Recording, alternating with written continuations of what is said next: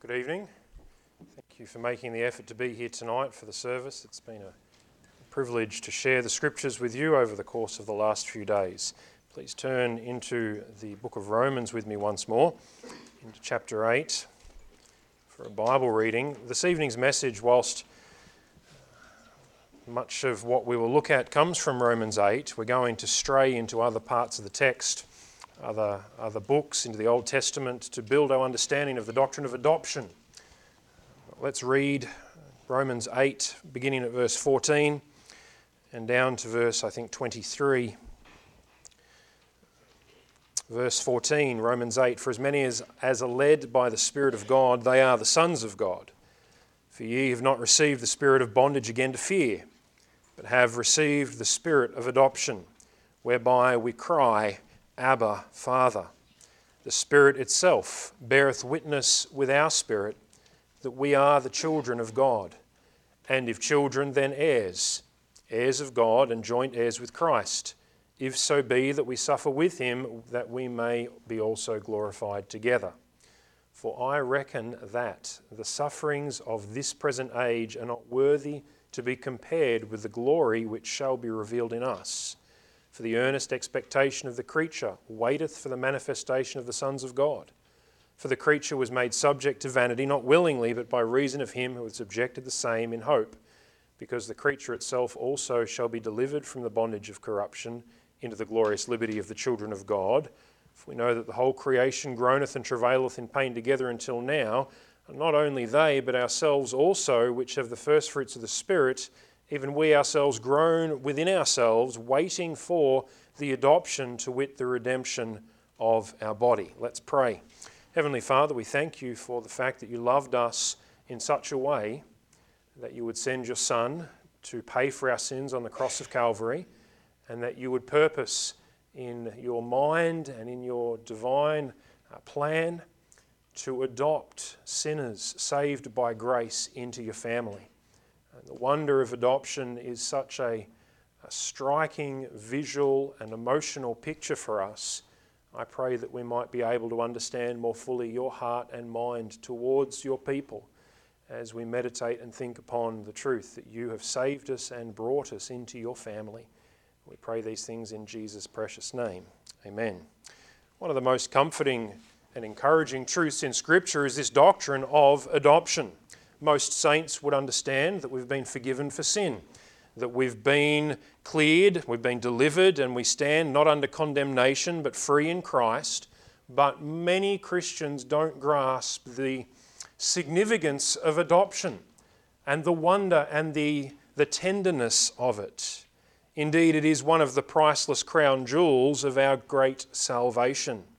The word adoption is filled with grace and mercy. You may know of family in this world that have adopted children not their own, that have opened their homes, that have opened their lives to show love, tenderness and care to children who are without love, tenderness and care and are in desperate need. Some families might adopt children from poorer countries to try and give them a life and a hope and a future. We see families adopting children out of abusive situations where the home life is terrible and the children need a safe place. But adoption is an emotional picture. It is a blessed picture of grace, tenderness, and mercy. Suppose while God was planning redemption for his children, redemption, I shouldn't even say for his children, but suppose back before the foundation of the world, the Father, the Son, and the Spirit are planning salvation, and they think and plan and reason and decide that God will rescue and redeem fallen sinners and free them from their sin and take them from their decrepitude or their brokenness and make them majestic. Maybe, and this is only hypothetically, or can you imagine, that they would make man, sinful man, he would make sinful man like unto the angels. Would you like to be an angel? Pretty powerful. Pretty remarkable, being able to move without really showing your movement, to wings and faces and all kinds of power that we know very little of. Would you like it if God's plan of salvation was to take sinners and make them angels? Sounds pretty remarkable. But more remarkable than that would be to take sinners and make them sons. Because that is an entirely next level of grace. Because to make one different from what they are and make them powerful, yes, that takes power, but to make them one of your own and to welcome you at your table and your family, that takes kindness and grace beyond power. Adoption is far more miraculous and far more tender than even the power that would. And by the way, we have been made greater than the angels in our privileges. We have a relationship with God that the angels can only dream about. Yet we have that privilege to come boldly before his throne. We have the privilege to call him Abba, Father. The angels don't talk to God like we are able to talk to God. We see the tenderness of the picture now? We're starting to see the preciousness of our adoption into his family. The plan was not just to make us something special, but make us something precious, the apple of his eye, something that God loves, he sets his affection on, he rescues, redeems, and brings to his table. And given the place of a son. That is remarkable. We don't deserve that. Heirs of God, joint heirs with Christ. Isn't that just humble you this evening? To think that your standing in Christ is one as an adopted son with the privileges of sonship, the privileges of an inheritance, joint inheritance with Christ. It is a sobering and humbling truth. Adoption is a legal action today where we might take someone who's not part of our family and bring them into our family and grant them the privileges of being our true child. Now, what I'd like to do for us this evening is glance back into the Old Testament and consider adoption back there, because there's some lovely illustrative passages for us. You might think of Moses. You say, was Moses adopted? He was raised in Pharaoh's courts. He was born a Hebrew and raised an Egyptian. He was raised by the princess. She cared for him as her own. I know that the Lord worked it out in such a way that Miriam was there and got a nurse, and it so happened that mother could care for son in a precious way in the early stages of life. But there's a picture of adoption there in Moses in Exodus 2. Esther comes to mind, or Hadassah, who was cared for by Mordecai, who raised her as his own daughter. So there's a picture there of Mordecai opening his home and caring for Hadassah or Esther after her father and mother died. You can read about that in Esther 2 and see those details. But what I would like for us to do is turn to 2 Samuel, please, and think about what is, I believe, a greater picture of adoption. 2 Samuel chapter 9. Because here we see parallels which can only remind us of ourselves and our standing with God. The shadow is so sharp and clear.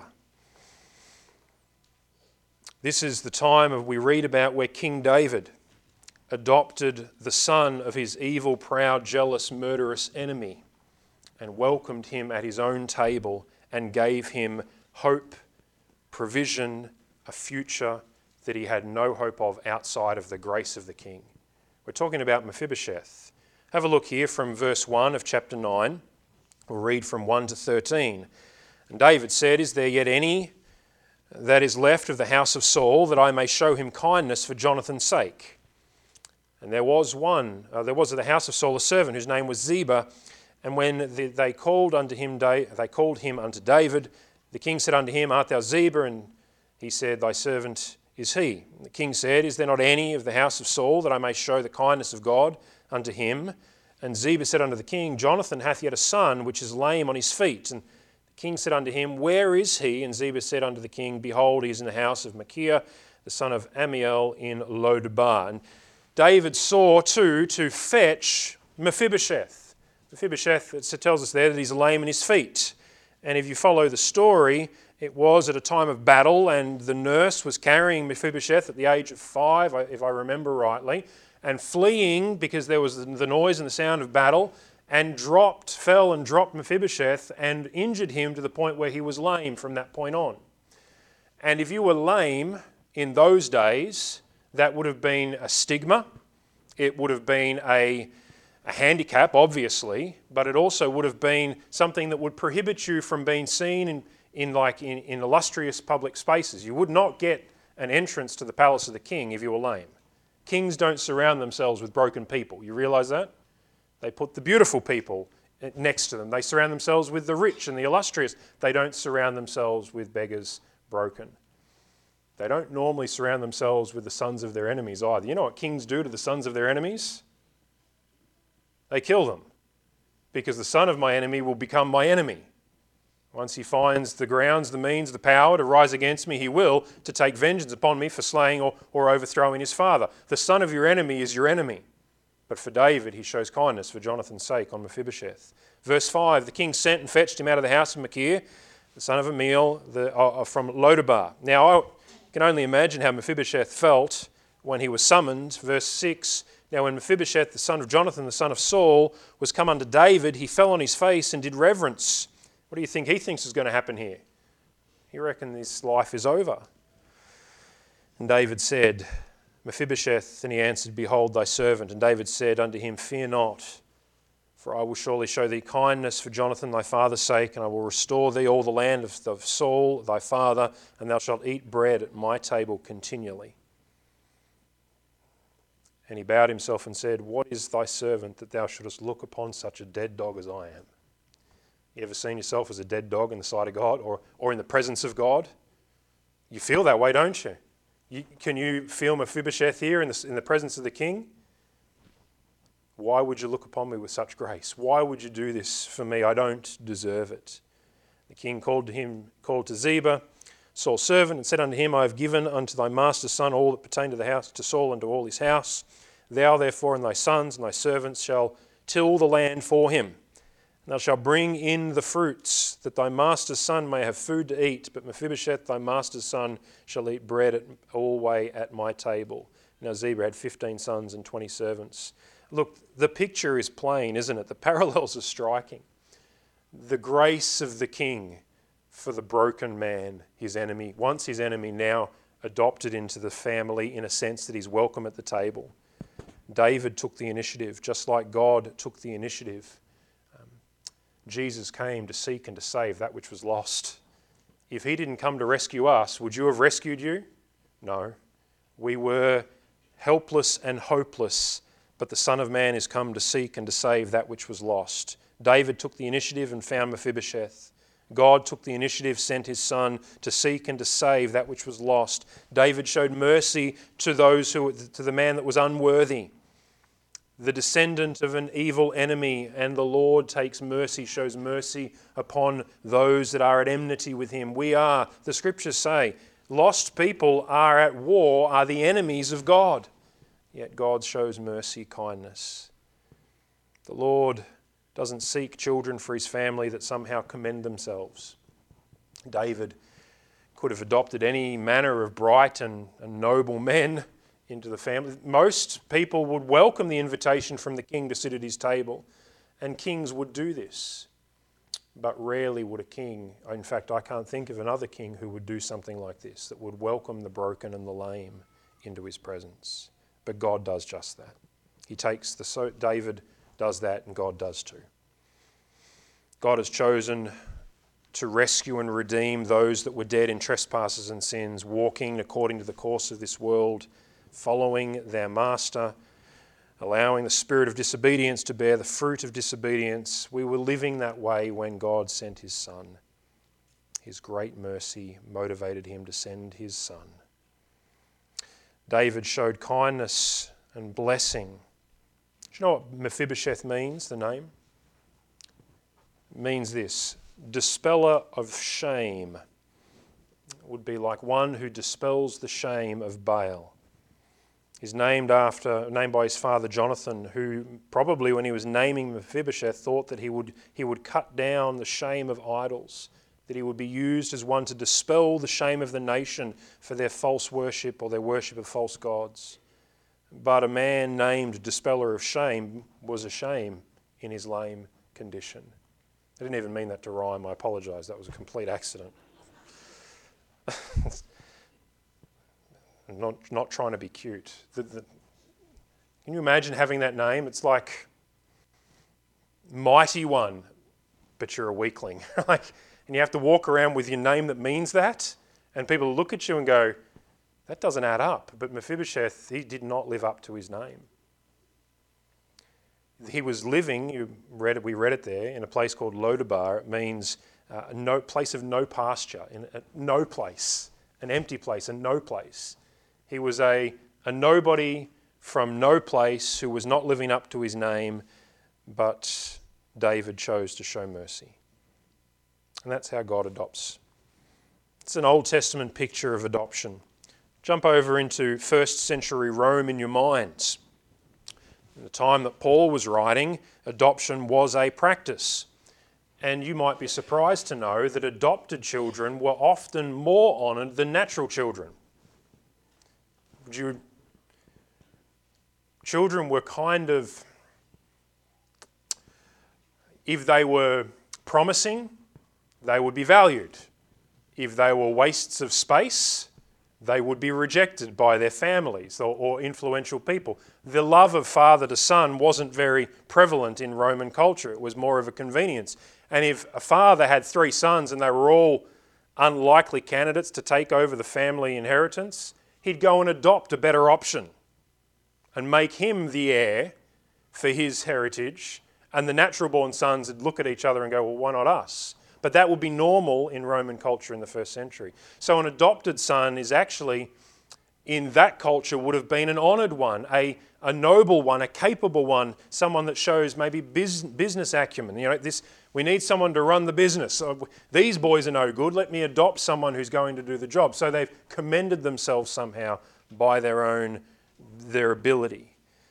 The consequences, by the way, in the Roman world, you would be chosen and you would be adopted and you would be given the privileges and the rights of sonship.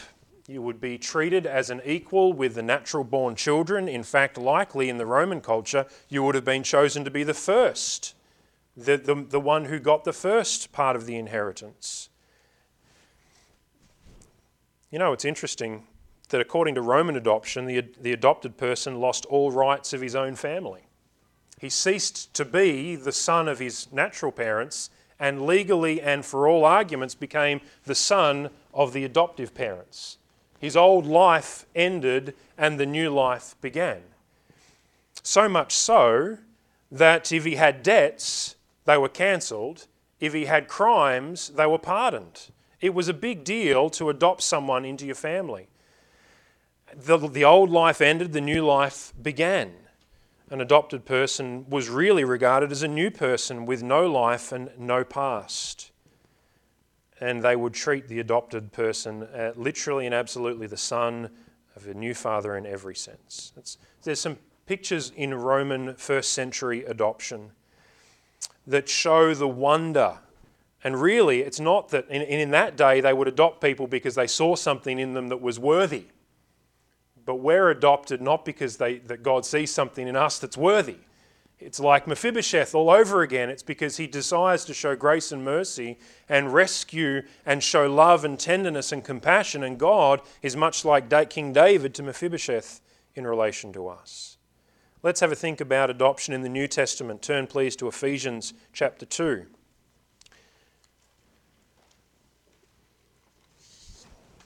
Ephesians 2 verse 19, just looking at the one verse.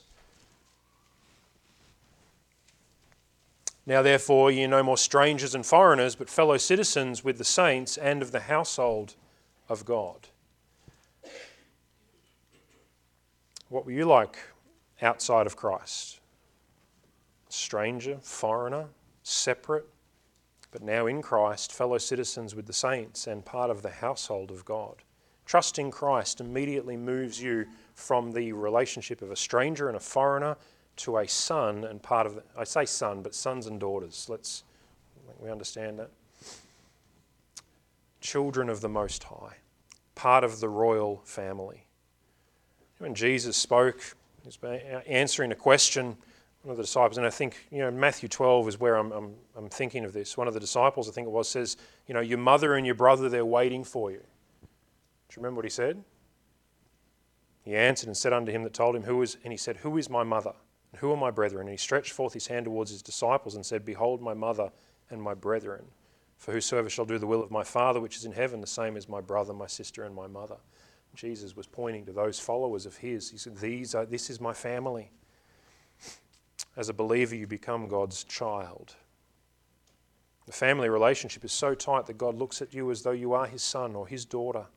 Spiritually speaking, and we can see this in John, we become the sons and daughters of God. As many as received him, to them he gave power to become the sons of God, even to them that believe on his name, which were born not of blood, nor of the will of the flesh, nor of the will of man, but of God. Born again. Have you heard politicians maybe, we're all God's children? We don't really hear God mentioned even by Australian politicians. Americans do it a little bit. We're all God's children. Have you ever come across that notion? We're all God's children. We are all God's creation, but no, not all people are God's children. Only those who believe in Jesus Christ as Saviour and have received salvation. Those are adopted into his family. We are his children. Adoption, regeneration, or being born again, is the way of entering into the family. Adoption's kind of the standings and the privileges you receive as you are born again. It's the act of God by which he gives us the privileges and the standing of a son. And he gives us the privileges and standing of an adult son. You realise we have adult responsibilities as children of God. We're not given, this isn't a picture of being adopted as a little child into the family. No, this is an adult standing, a legal transaction, an adoption and a welcoming where we stand as a son with an inheritance. Some people will say things like, I've only been saved a few years, I'm still trying to work. You're a son with privileges and responsibilities. You are adopted into the family of God.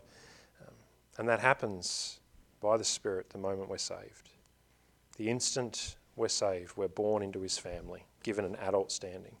Go back to Romans with me again, please, to verse 14, chapter 8. Look at verse 14, and we see some of the privileges of adoption mentioned here. With that summary and a little bit of an overview, and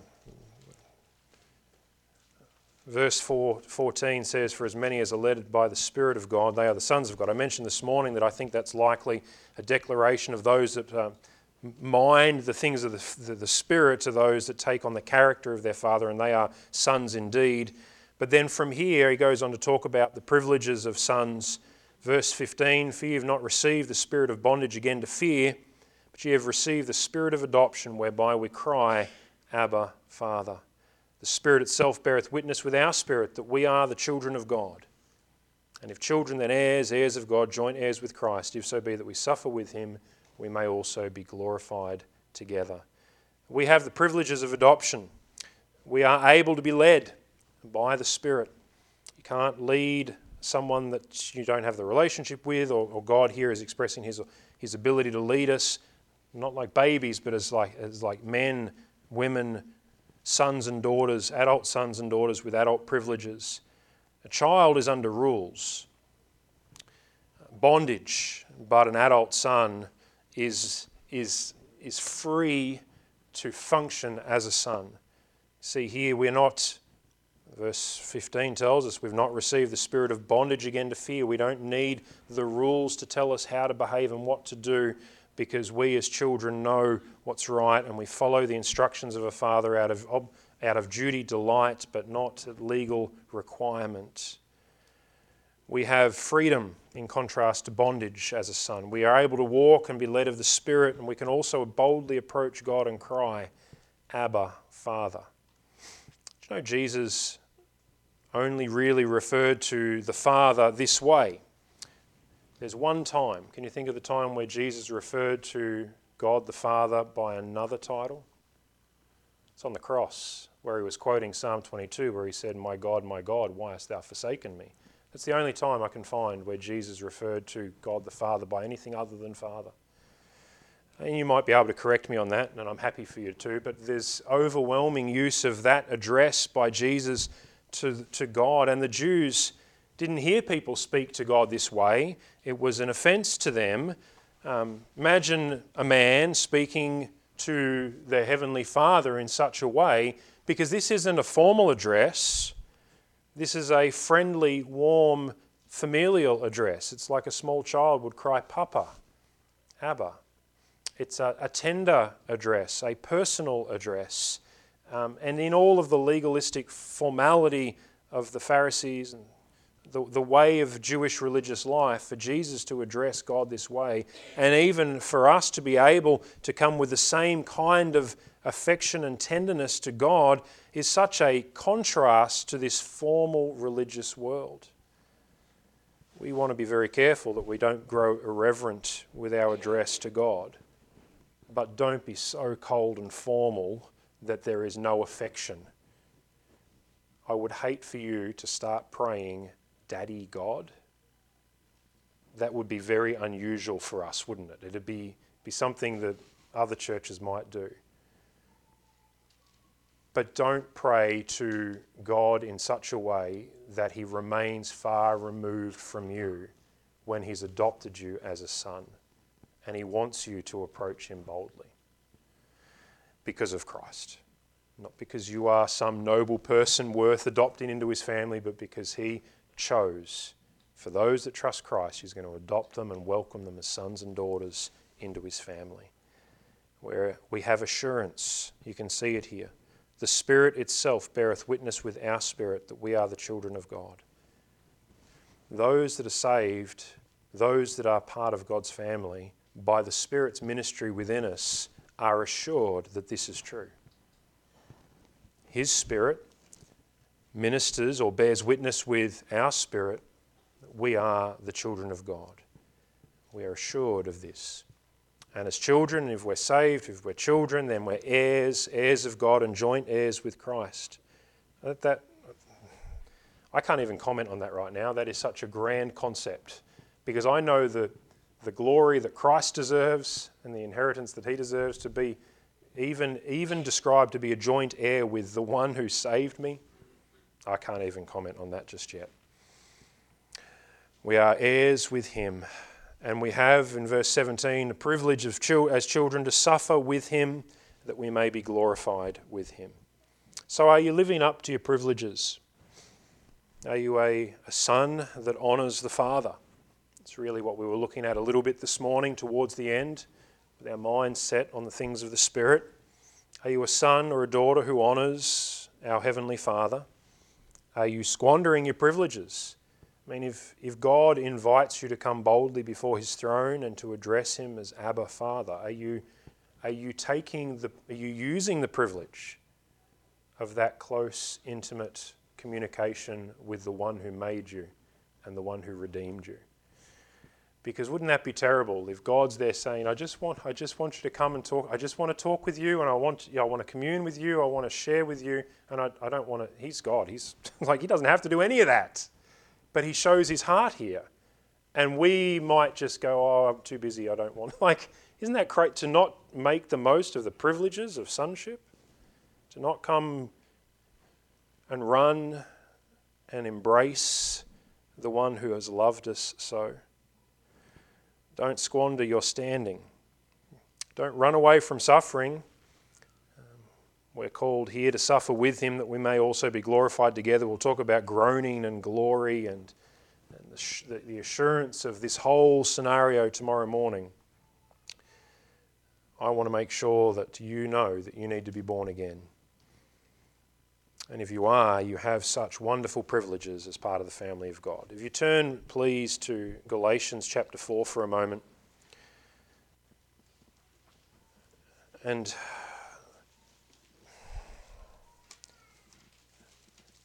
this was a lesson that I've learnt and relearnt in my Christian life. The Galatians were making a mistake. They were trusting Christ alone for salvation, but then they were trying to serve and trying to earn sanctification and be made perfect in the flesh. And they were striving, and they were being quite legalistic in the way they were functioning. And here in Galatians 4, we're going to look at verse 6 and 7, but we're going to read from verse 1, talking about the difference between an heir and a servant. Okay? Chapter 4, verse 1, now I say that the heir, as long as he is a child, differeth nothing from a servant, though he be Lord of all, but is under tutors and governors until the time appointed of the Father. Even so we, when we were children, were in bondage under the elements of the world. But when the fullness of time was come, God sent forth his Son, made of a woman, made under the law, to redeem them that were under the law, so that we might receive the adoption of sons. And because ye are sons, God hath sent forth the Spirit of his Son into your hearts, crying, Abba, Father. Wherefore thou art no more a servant, but a son, and if a son, then an heir of God through Christ. I have made the mistake of relating to God as a servant to a master when God wants me to relate to him as a son to a father. And there is a big difference. A servant is poor. Yes? A son is rich. A servant is bound to obey. A son is free, but chooses to obey out of love for his father. How do you relate to God? I think it's when I'm struggling with sin and times in my life, and I've had those times of discouragement, that I feel like the prodigal son. You run to your father and you say, make me as one of your hired servants. I'm no more worthy to be called thy son. I've messed up so much. And God comes and says, hey, you're a son, right? And an heir. And I love you and I want a fellowship with you. Luke 15 tells us that story. We talked about it earlier in our conference. The son compared to the servant. Well, the son has the nature of the father, doesn't he? He's got the natural inclination of his father. We are made by the Spirit partakers of the divine nature. 2 Peter 1 verse 4 says, we're sons that have been made to partake of the divine nature. The Lord doesn't give people who try and keep it God's nature within. Only God's grace does that. The son has a father while the servant has a master. I said that. The son obeys out of love, but a servant obeys out of fear. A son is rich, but a servant is poor. And we are rich. We've been made rich by his grace, by his glory, by his goodness, in his wisdom, and all the riches of God are found in Christ. And the son has a future, while a servant does not. Now, many masters back then would have maintained and provided for slaves into their old age. It was not required of them, but a father provides for the son. Now, the last thing I want us to see is that our adoption is really not yet final or complete in one sense, because when Christ returns and we receive the adoption that's promised, we read of it in Romans 8 for our last time tonight.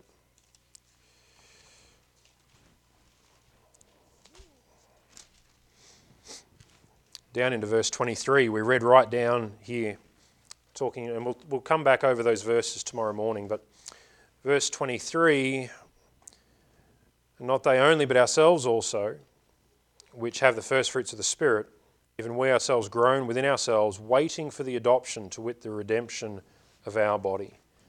1 John tells us, and you would know these verses, if you haven't memorised these, don't need to turn to chapter 3 here, but 1 John 3 verse 1, behold what manner of love the Father hath bestowed upon us, that we should be called the sons of God. Therefore the world knoweth us not, because it knew him not. Beloved, now we are the sons of God. That's a truth. And it doth not yet appear what we shall be, but we know that when he shall appear, we shall be like him. For we shall see him as he is, and every man that hath this hope in him purify himself, even as he is pure. We are adopted. That happened the moment you trusted Christ, adopted into the family. But there is a sense where we are awaiting the revealing of that truth, and that will happen when Christ comes back, and we will be glorified, and we will be made to be like him. Behold what manner of love the Father hath bestowed upon us, that we should be called the sons of God. God is a God of grace. You feel like Mephibosheth tonight, seated at the king's table? Keep that thought, meditate on it, because that wonder of adoption is such a privilege that we must maintain in our thinking. That God is a God of grace and love and tenderness, and he wants to relate to us as a father does a son.